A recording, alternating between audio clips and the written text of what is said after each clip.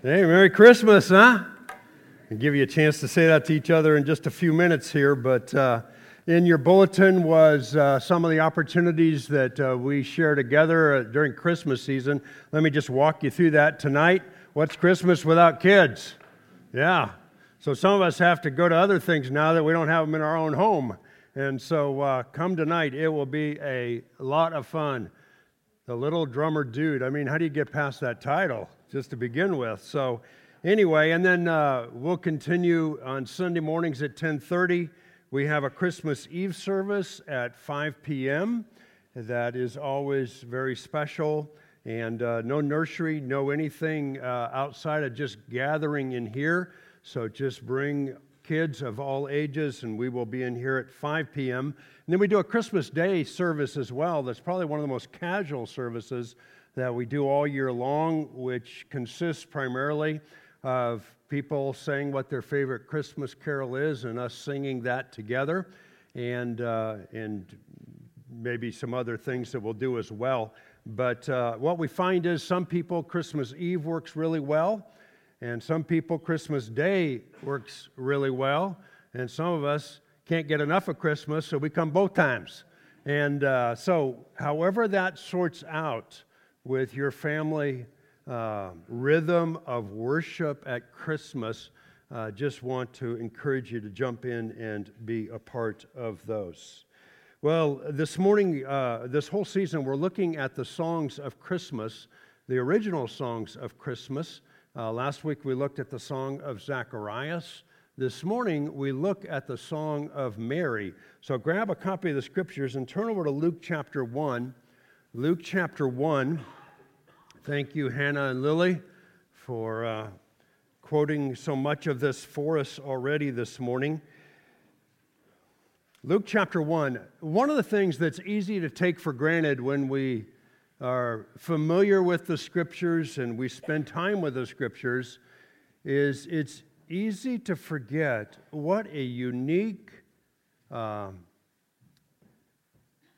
invitation that God has given us into some very private conversations that have eternal ramifications and very personal ramifications. God did not have to tell us about sending Gabriel to Mary, nor the visit to Elizabeth, nor the songs that these experiences provoked. One of the greatest indicators of how much God loves us and how much He wants us to know Him is that He opens these windows, He opens these doors, and He reveals His heart. He reveals specifics to us that there would be no way to know otherwise. Isn't that the amazing thing about our God? That He has done this. So let me pray, and then we're going to jump in and see what the Lord wants to do this morning. Father, thank you for opening the window of this conversation in some humble home in a town nobody knew of hardly, called Nazareth, when Gabriel came. And then for this encounter in the home of Zacharias and Elizabeth outside Jerusalem in the hills of Judea someplace. And for recording these songs for us. And Lord, thank you that you have some purpose for them in each of our lives today. And so, Lord, help these songs to influence us for the first time this morning, maybe freshly this morning, and help them to tune our hearts to sing your praise, to put a new song in our heart, or to add a few more verses to the new song that you've put in our hearts. As we recognize that you alone are God, and you alone are always good, and you alone love us to such an extent that you would do what you did in the incarnation. So thank you for your presence. Thank you for the way that you're going to shine the spotlight upon Christ and move us to trust Him even more. And it's in the name of Christ that we pray. Amen. Amen. Before we jump into this account, I thought it would be good just to talk a little bit about the incarnation. Because the incarnation, the fact that God the Son, God the second person of the Godhead, would leave heaven and become a person is just something that is off the charts, unbelievable. Now, I put in your sermon notes some New Testament verses that refer back to that. John 3:16, for God so loved the world that he sent his Son. John 1:14, and the Word became what? Flesh, and the Apostle John would say, and dwelt among us. The fact that the Creator had a body created for him, Philippians 2 reminds us of that God was made in the likeness of men.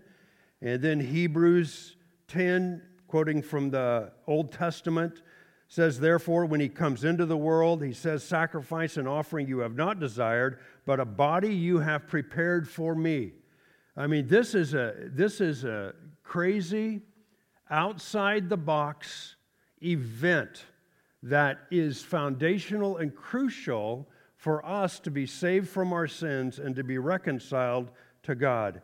Now, we might add to these New Testament scriptures some Old Testament prophetic scriptures that looked forward to this event. And so let me put a few of these up here for us. Going back to Genesis 3:15, after God has pronounced the curse upon Satan, he says, and I will put enmity between you, Satan, and the woman, Eve, and between your seed and her seed. He shall bruise you on the head, and you shall bruise him on the heel. And this is the first, what they call proto-evangel. It's the first presentation of the good news when sin entered the world. And of course, Mary is a seed of Adam and Eve. And the child that she is bearing, Christ, ultimately is the seed that was referred to, as Galatians tells us, that was the specific seed. And he, Christ, shall bruise you, Satan, on the head. In other words, a fatal wound, render you dead. And you shall bruise him on the heel. Yeah, he's going to get to you, and he's going to provide a wound, but it will not be deadly. And the only reason it wasn't deadly is because of the resurrection. And so we have that. And then a couple verses from Isaiah. Therefore the Lord himself will give you a sign. Behold, a virgin will be with child and bear a son, and you shall call his name Emmanuel, which means what? God with us. That's the specific verse that Gabriel, I can't remember whether he's named there, said to Joseph when he told Joseph to take Mary as his wife, that this was a work of God. Isaiah 9:6, for a child will be born to us and a son will be given to us. Now that line captures how the eternal Son would be born as a child. And this amazing reality that God becomes a man without ever giving up his deity.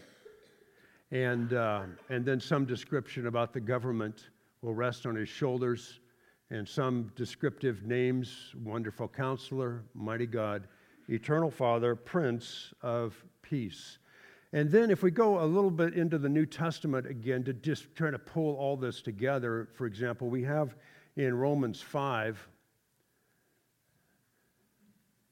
where it talks about the first Adam and Christ. It says, but the free gift is not like the transgression. For if by the transgression of the one, the many died, who's the one that all the transgression entered through? Adam. Much more did the grace of God and the gift by the grace of the one man, Jesus Christ, abound to the many. And actually in the chapter on the resurrection in 1 Corinthians 15, Christ is called the second Adam. He got right what the first Adam screwed up. The first Adam plunged us into sin and put us in a place of being enemies of God and in a helpless and hopeless state before God. And the second Adam, Jesus Christ, came to give us this free gift so that we could be right with God, so we could have peace with God. And of course, the incarnation is where that all began. That's where that event began to take place. And so here's a picture. Whoops, what happened to my picture? there's the picture, that I came across. It's a picture of who? Eve and Mary. Now let me ask you, what did the artist get right here, and what did the artist get wrong?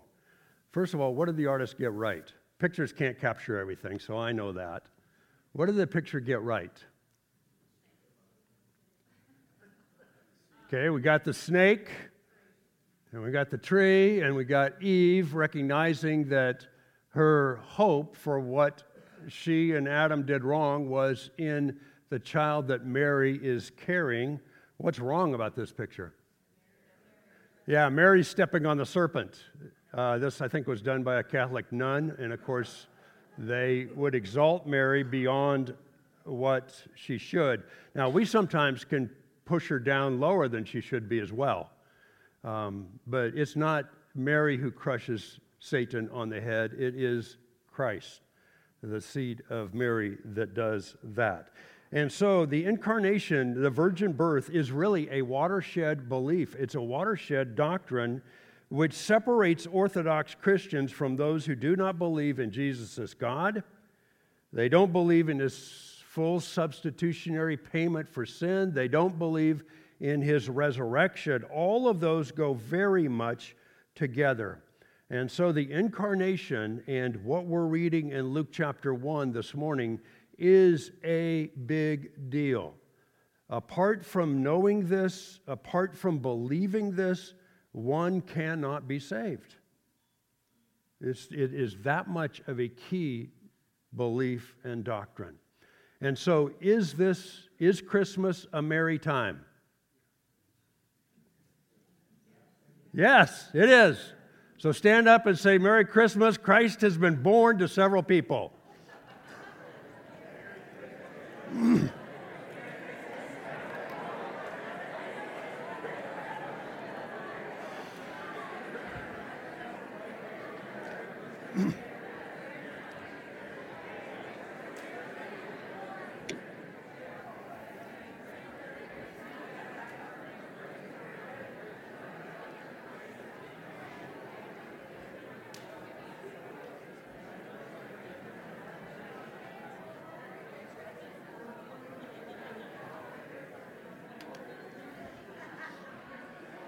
Okay.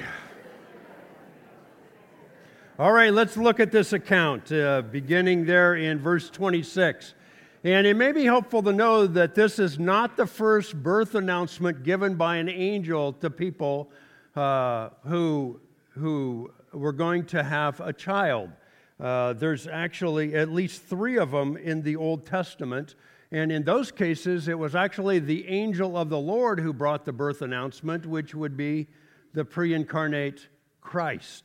And so since he was busy becoming incarnate in the womb, Gabriel got the call. But we have, for example, the angel of the Lord coming to Hagar in Genesis 16:11, telling her that she will bear a son, Ishmael. And then we have the angel of the Lord coming to Abraham and Sarah. And I want to read some of this because in Genesis 18, because you'll see how some of what happens here and some of what Mary exclaims comes probably right out of this passage. Genesis 18, beginning of verse 9. Then the angel of the Lord said to Abraham, "Where is Sarah, your wife?" And he said, "There in the tent." He said, "I will surely return to you at this time next year, and behold, Sarah your wife will have a son." And Sarah was listening at the tent door, which was behind him. Now Abraham and Sarah were old, advanced in age. Sarah was past childbearing. Sarah laughed to herself, saying, well, she thought she laughed to herself, saying, "After I have become old, shall I have pleasure, my Lord being old also?" And the Lord said to Abraham, "Why did Sarah laugh, saying, 'Shall I indeed bear a child when I am so old?' Is anything too difficult for the Lord? At the appointed time I will return to you at this time next year, and Sarah will have a son." Sarah denied it, however, saying, "I did not laugh." That's always a dangerous thing to the Lord, by the way. For she was afraid, and he said, "No, but you did laugh." The angel of the Lord also came to Manoah and his wife to tell them about the birth of Samson when she was not able to conceive. So, I think one of the things we'll see about Mary here is that Mary was very familiar with these accounts, I think. It was just part of her upbringing, part of her, the way she saw and understood the Old Testament. And so when the angel Gabriel came, it wasn't without some understanding that this had happened in the past. While at the same time, this is really weird that he's coming to me. And so we're told in verse 26, now in the 6th month, the angel Gabriel was sent from God to a city in Galilee called Nazareth to an angel, or I lost my place here, to a virgin engaged to a man whose name was Joseph, of the descendants of David, and the virgin's name was Mary. And coming in, he said to her, "Greetings, favored one, the Lord is with you." But she was very perplexed at this statement and kept pondering what kind of salutation this was. The angel said to her, "Do not be afraid, Mary, for you have found favor with God." Now let's just pause there for just a moment. The whole idea that Mary had found favor with God is also something that pops up several times in the Old Testament. For example, Noah found favor with God. We're told that David, when he was going to move the ark back, found favor with God. We're told that Abraham found favor with God. We're told that the people of Israel, while they were in Egypt, found favor with the Egyptian people even. And so the whole idea of finding favor with God is not unique to Mary. And it's basically used to describe a person that God picks and he gives the grace to, he gives the favor to, so that they will accomplish the purpose for which they exist. That they're his workmanship, and he has brought them into this world with plans that he has established beforehand, and this is simply a statement to describe that. Thus, shouldn't be a surprise to us that this same kind of a phrase, the word favor and grace are very closely related, is how all of the New Testament epistles almost begin. Grace to you, grace to you, grace to you. And what is God saying? You have found favor with God. God is giving you grace. He's giving you favor because he has a purpose for your life. Now, Mary's purpose was unique, but that's a common phrase that is found describing that God is at work in and through a person by his choice and by him giving his grace. Now, we go on and we find quite a description of the child that will be born.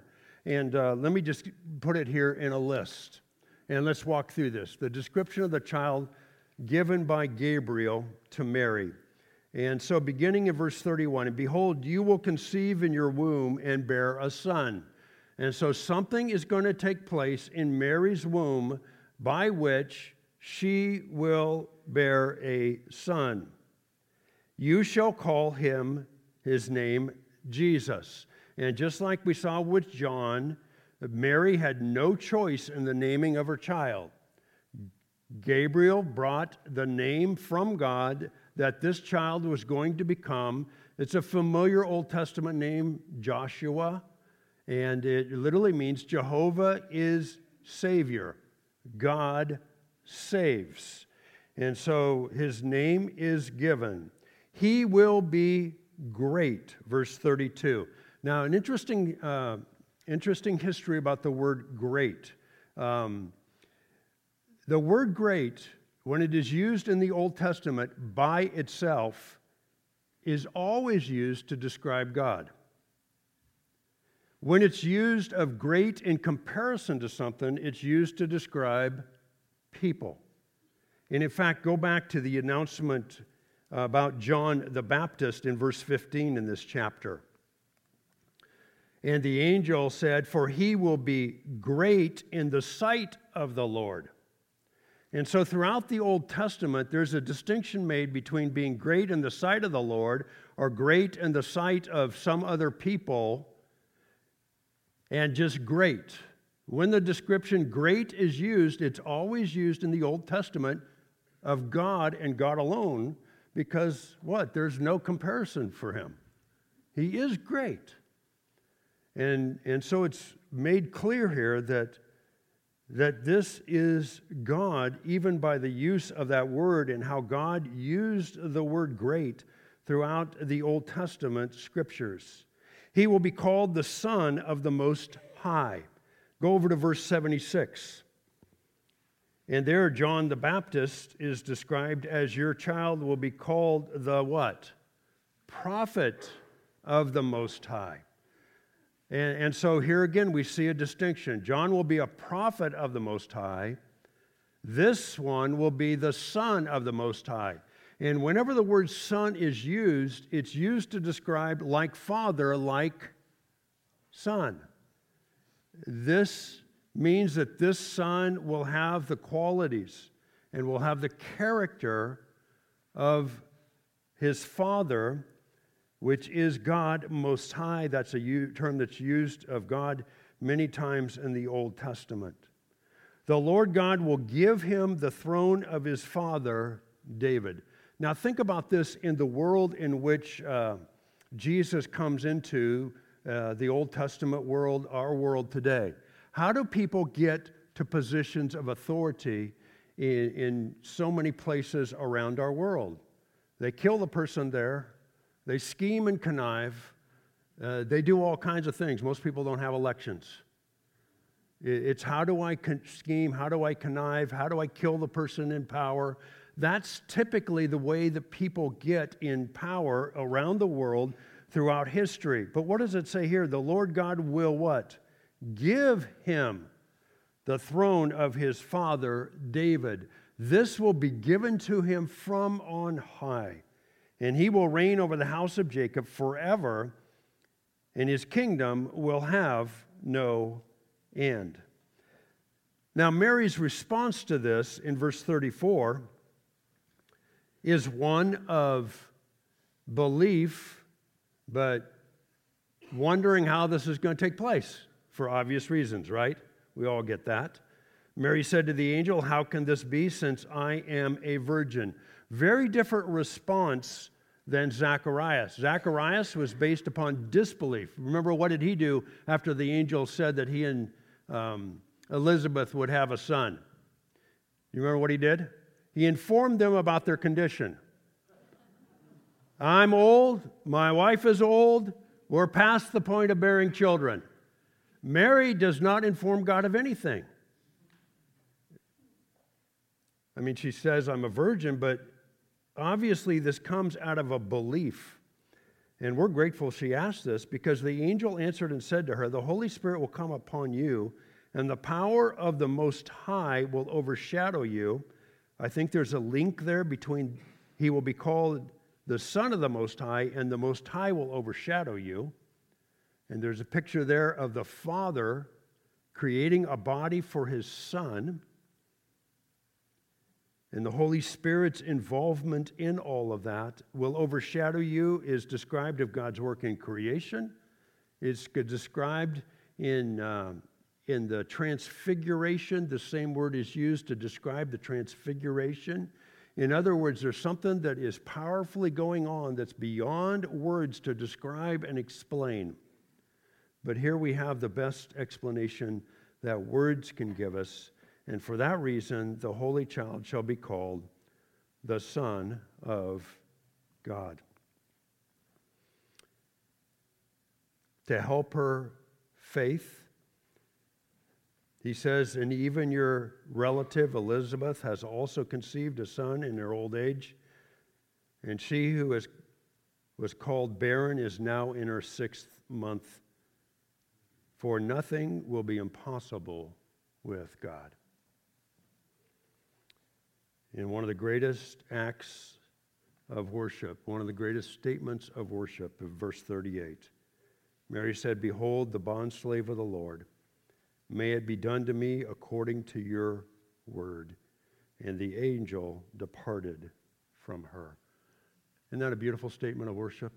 That's the place God wants to get every single one of us to. Behold, Lord, the bondslave of yours. May it be done to me according to your word. That's the work he's always at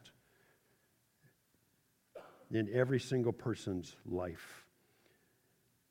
Well, with Zacharias, let me get into it this way. With Zacharias and Elizabeth, you'll remember that God informs us of their spiritual condition before God, their spiritual character before God. Back in verse 6, he says, they were both righteous in the sight of God, walking blamelessly in all the commandments and requirements of the Lord.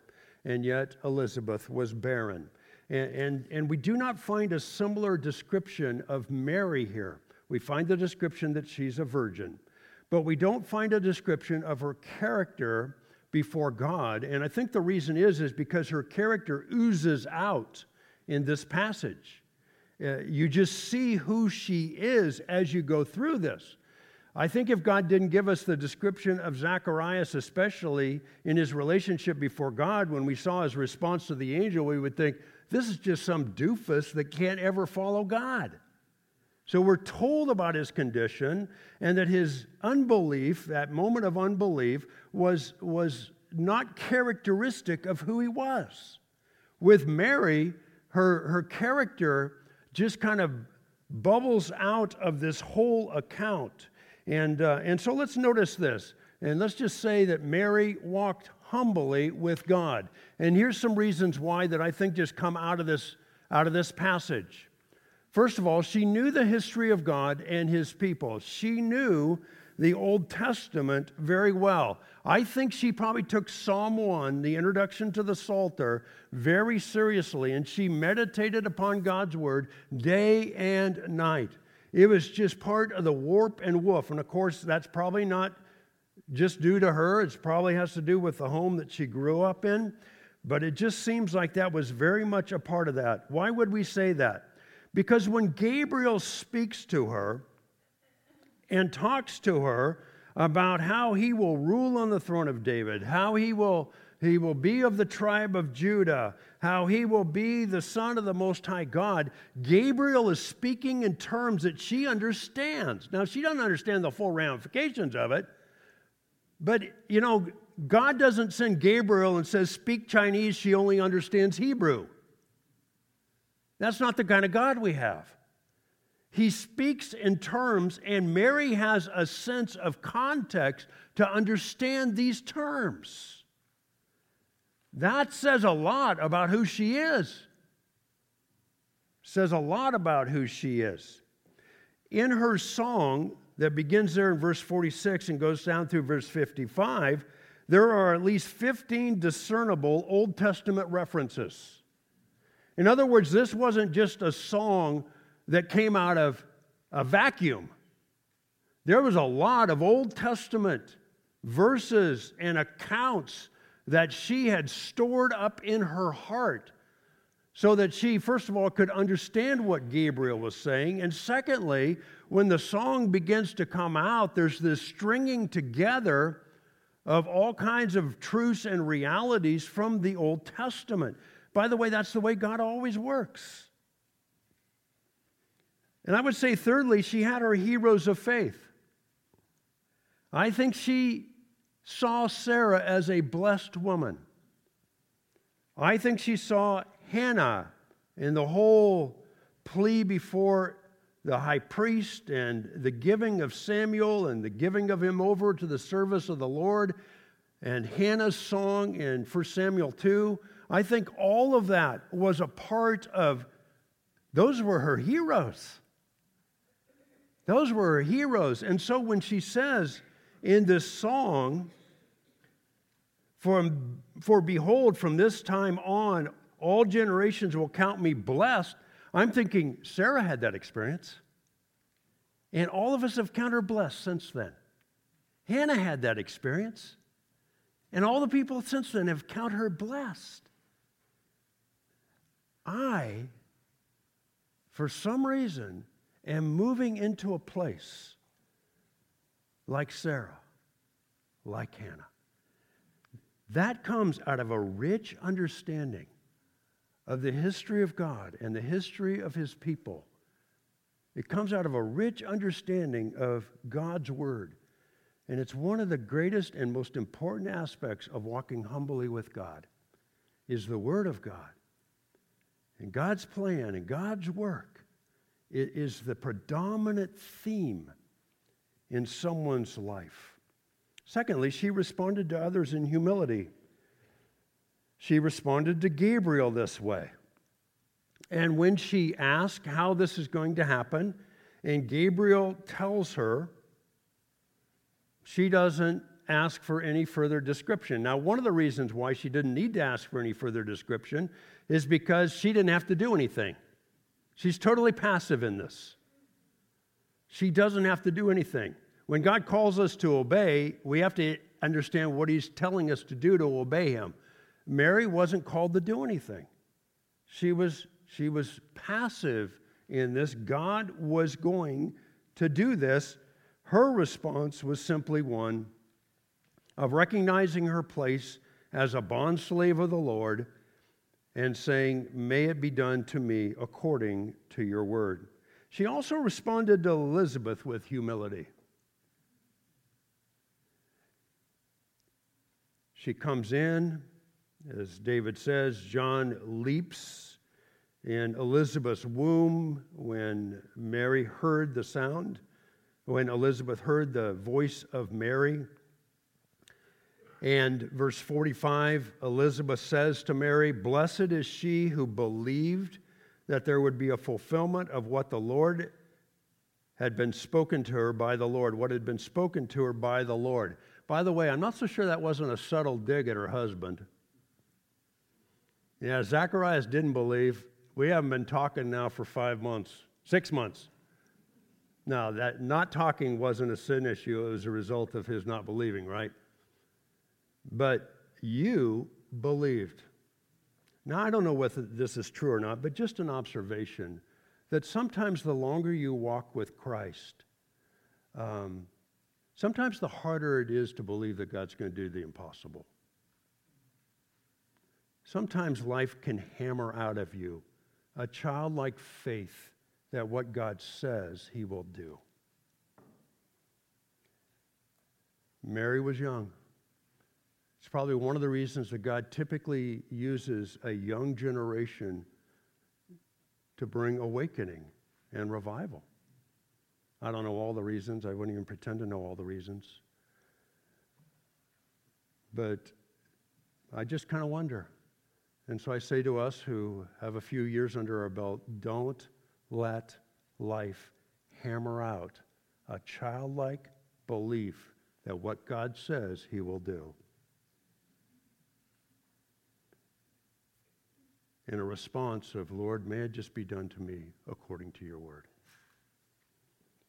And so she responded to others in humility. It would have been easy for her to have said, after Elizabeth said all that, to high-fived Elizabeth and says, "I'm so grateful for you. I so love you. Thanks for building me up." That doesn't happen. She responds humbly to Elizabeth, who has magnified and honored the Lord, and she now moves and honors and exalts the Lord with her own song beginning in verse 46. The third way we see His humility is that she just honored the Lord with her life and with her lips. We're told right off that she was engaged, verse 27, to a man whose name was Joseph, and that she was a virgin. And we don't want to blow by that. Now, it could have been the normative reality that a young lady would get engaged to a man, and in their culture that was equivalent to marriage that could only be broken by divorce, even before they started living together, often a period of about a year. But the fact that she was a virgin doesn't mean that all unmarried women were virgins. Their culture had issues in this area just like every culture does. And we come face to face with that with Jesus, with the woman at the well, don't we? We see that in the woman caught in adultery. And so it was a reality in their culture. And by the way, don't think men are off the hook. They just came up with a way to live in serial adultery by saying, well, God allows divorce for this reason and I can remarry. That's the whole point of Matthew 19 when they ask him about divorce. They just come up with a spiritual way for them to commit serial adultery and act like they're obeying the law of God. And so there was immorality in their culture, and yet Mary had kept herself pure, and she was betrothed to be married. And then we see the song that comes out of her heart. Verse 46, my soul magnifies or exalts the Lord. That's in the present tense. That means her soul just kept on exalting the Lord, just kept on magnifying the Lord. It makes the Lord great. And my spirit has rejoiced in God, my Savior. What did she know about herself? She knew she needed a Savior. And she knew that God was her Savior. She knew that. And she knew that he had regard for her humble state of his bondslave. She had her relationship with God straight. She understood he was the Lord and I'm the slave. And isn't that something God has to do in our lives when we come into a relationship with Christ? Is to recognize that we need to call him Lord, which means master, and I'm the slave. I'm the slave. Now, that's so counterintuitive because it's actually the place of greatest freedom, isn't it? Being a bond slave of the Lord is the place of greatest freedom. Because who wants to live in their own resources? Let's live in the resources of my Lord. Who wants to live based upon their own wisdom? Let's live in the wisdom of my Lord. Who wants my plan for my life when the Lord has a much bigger plan for my life? And so it's just a beautiful description of her relationship with the Lord. For the Mighty One has done great things for me, and holy is his name. And as soon as she gets to verse 49, when she moves into 50, she moves way beyond herself, and she says, and here's how this all fits in God's redemptive work. And his mercy is upon generation after generation towards those who fear him. He has done mighty deeds with his arm. He has scattered those who were proud in their thoughts of their heart. He has brought down rulers from their thrones and has exalted those who were humble. He has filled the hungry with good things and sent away the rich empty-handed. He has given help to Israel, his servant, in remembrance of his mercy, as he spoke to our fathers, to Abraham and his descendants forever and ever. She had a worldview of God's redemptive work through history on into the future. And that's the major portion of her song. The major portion of her song is not about her, it's how she fits into God's redemptive plan in history. That's humility. That's humility to recognize it's not all about me, and it's not all about my place, and it's not all about my accomplishments. It's really about how all of that fits into this broad stroke of God's redemptive work in history. And what an amazing thing that, as humble as I am, Mary would say, that he has called me to be a part of what he is doing. And she makes it clear it's all by his mercy. It's all by his mercy that all of this has happened. Mary walked humbly with God. Mary would be horrified at the way she's worshiped by so many today. She would be horrified. It's so inconsistent with her song. It's so inconsistent with her humility. Now, there's a second point that God makes and emphasizes here that I think is something that's easy for us to pass by. Go back up to verse 26.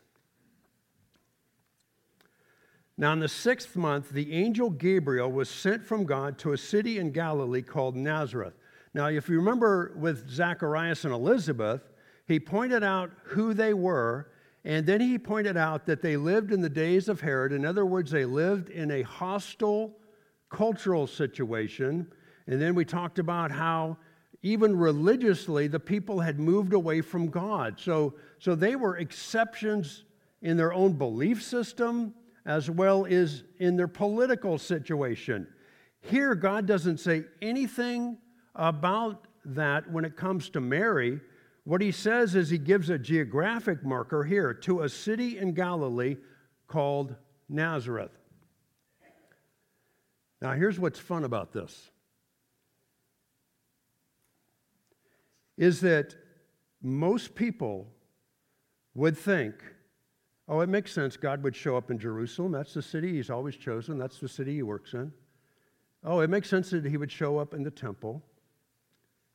Nazareth? Probably the reason it says the city in Galilee is that most people in Israel didn't even know where Nazareth was. They had to be told Galilee so they'd have some idea of the part of Israel that this no-name city was located. And those who did know something about Nazareth, what did they think? Yeah, you remember Philip. After he met Jesus, he found Nathanael. And he says to Nathanael, we have found him of whom Moses and the law and also the prophets wrote, Jesus of Nazareth, the son of Joseph. And Nathanael says to him what? Can any good thing come out of Nazareth? Everything that Nazareth exports, we don't want. Nothing good comes out of Nazareth. So almost nobody knew about Nazareth. The people that did know about Nazareth, what? Ooh, nothing good can come out of that city. They're exporting this, and this. They're all harmful, damaging. We don't want anything to do with that. And likely Gabriel mentions Galilee to help people know where this city is that was unknown, as well as to tie it into the Old Testament prophecy in Isaiah chapter 9, verse 1. We looked at verse 6 earlier. For unto us a child will be born, unto us a son will be given. But that chapter begins with this verse. But there will be no gloom for her who was in anguish. In the former time he brought into contempt the land of Zebulun and the land of Naphtali. That's where Nazareth is. But in the latter time he has made glorious the way of the sea, the land beyond the Jordan, Galilee of the nations. That part of Israel was the part that was always abused and used the worst by other foreign nations. It's the hardest to defend. It's the part that first went into idolatry when the tribes split and experienced the harshest judgment of God. And guess where God chooses to bring his Savior into the womb of a woman? Now, he would be born at Bethlehem, but he would grow up and he would do so much of his ministry right there around Galilee. Now, what's the point of all that? What's the point of all of this? If you do a search of where the town Nazareth is mentioned in all the Old Testament, guess what? You'll never find it mentioned. So God picks a woman that nobody would have seen as being picked, and he picks a seemingly no-name, good-for-nothing city, and that's where he comes, and he shows up, and he works. So what's the application for us today? Well, do not be the least concerned. If you're a woman, God doesn't need another Mary. For us guys, he's not looking for another Joseph. That was a once-in-a-lifetime deal, and we get to look back on that and rejoice in what he did. But God is still doing the impossible. Turn over a few chapters to Luke chapter 18. We have here an encounter between Jesus and a rich young ruler. It's about 30 years later, a little over 30 years later, that begins so well and ends so sadly. Luke chapter 18,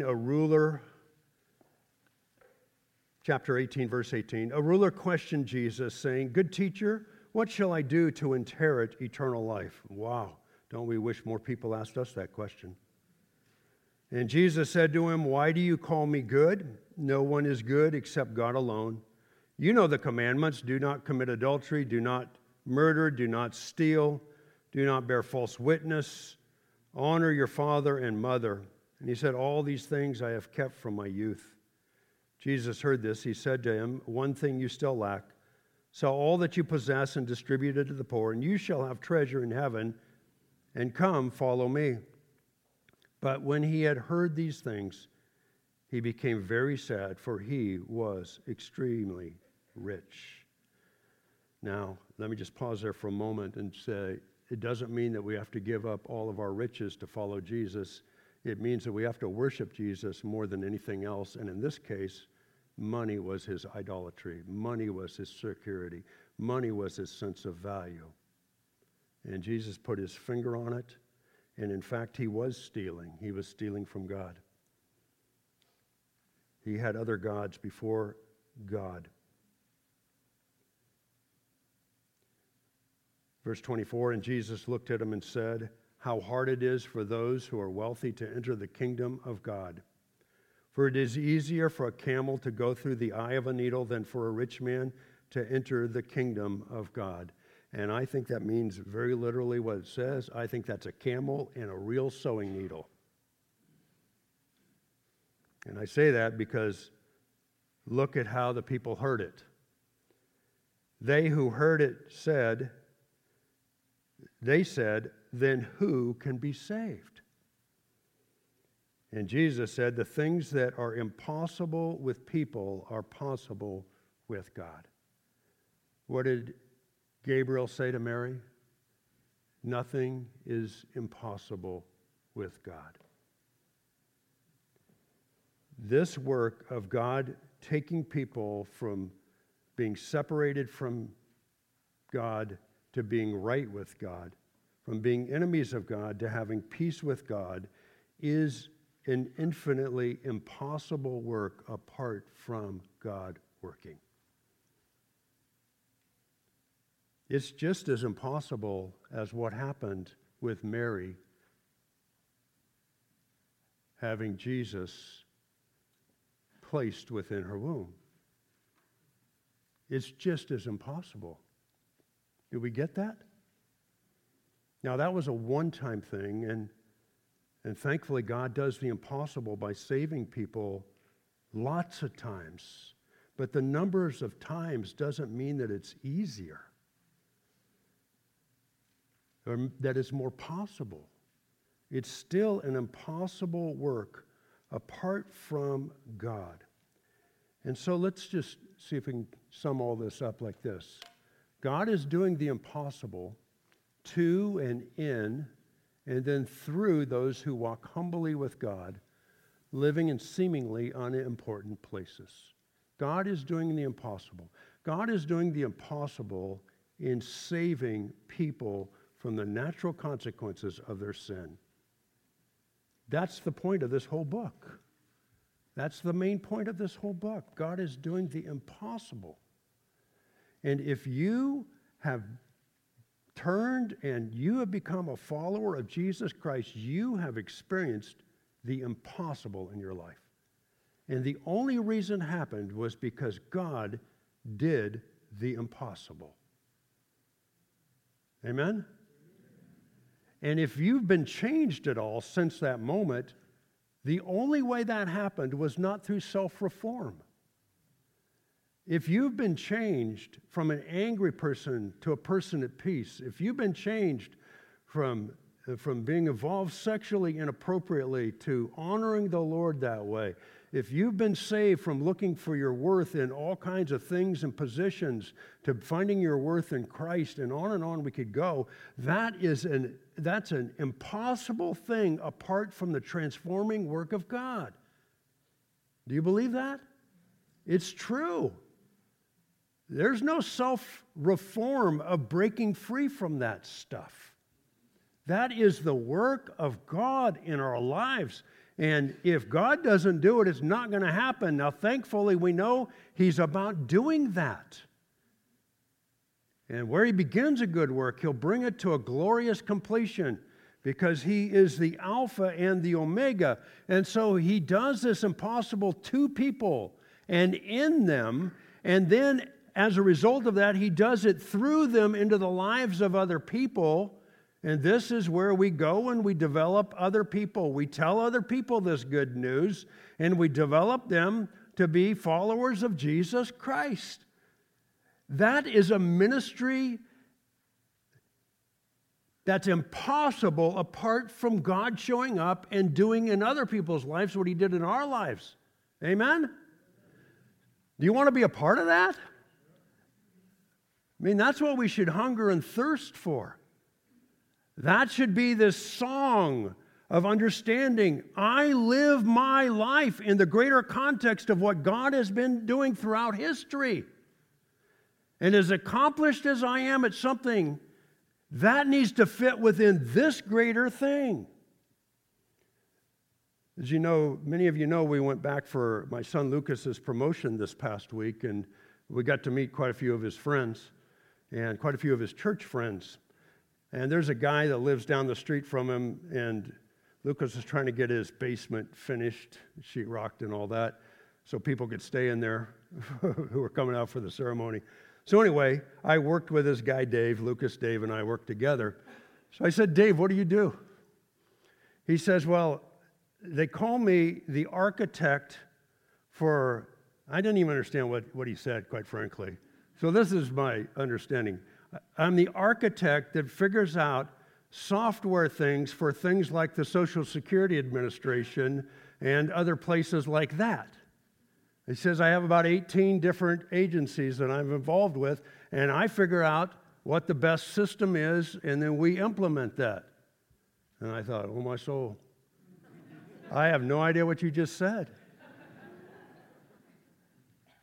But here's the point about Dave. Yeah, he may be the architect of doing all that, but that all fits under the greater architecture of what God is doing in bringing His kingdom. And thankfully, Dave gets it. And he's more about discipling his children and discipling other people to be followers of Jesus because he knows one day he won't have that job anymore. And he understands more fully than anything else, I am the bondslave of Jesus Christ. And I want it to be done according to your will. God, you miraculously saved me. I need more transformation in my life, and I want to get the good news out and help develop other people to do that as well. And I'm convinced to the extent that we get that, God will give us these songs like Mary had. God will give us these songs. He'll give us the songs form us, and the songs reveal our value system. That's what we're saying. And we're not talking about music with songs here, because some of us would be instantly eliminated. We're just talking about the song, the words of the song. And so I just return back to this again. What song comes out of your heart? What song comes out of your heart when God says, I want to do the impossible in your life? I want to do the impossible through your life. Is it going to be something like, I magnify the Lord. My soul exalts in Him, for He is my Savior. Oh, God, you've been faithful by your mercies to our fathers in the past, even to Abraham, and you will be faithful today. And you're going to be faithful in some places that nobody even knows about. So let me ask you, where do some of you live? Just one at a time.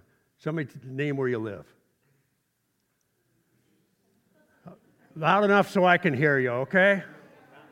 Fountain Valley. Is Fountain Valley ever mentioned in the Bible?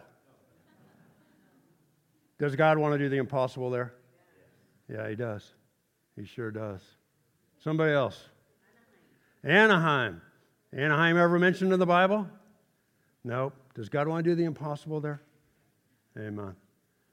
Just plug the name of the place you live in there. It may be unnoticed by all kinds of people, but it is noticed by God. He wants to do the impossible in your life, in my life, and through our lives into the lives of other people. Amen? Why don't you just write a couple verses of song there on your notes as a response to that reality. Maybe the Song of Elizabeth will prompt that. Maybe the Song of Mary will prompt that. Maybe his scriptures prompt that. But just write out a couple verses. It could be that you'd never come into a relationship with Christ where you're the slave and he's the Lord. Just express that in a verse in song. But just go ahead and write out a couple verses of song as a response to the Lord this morning.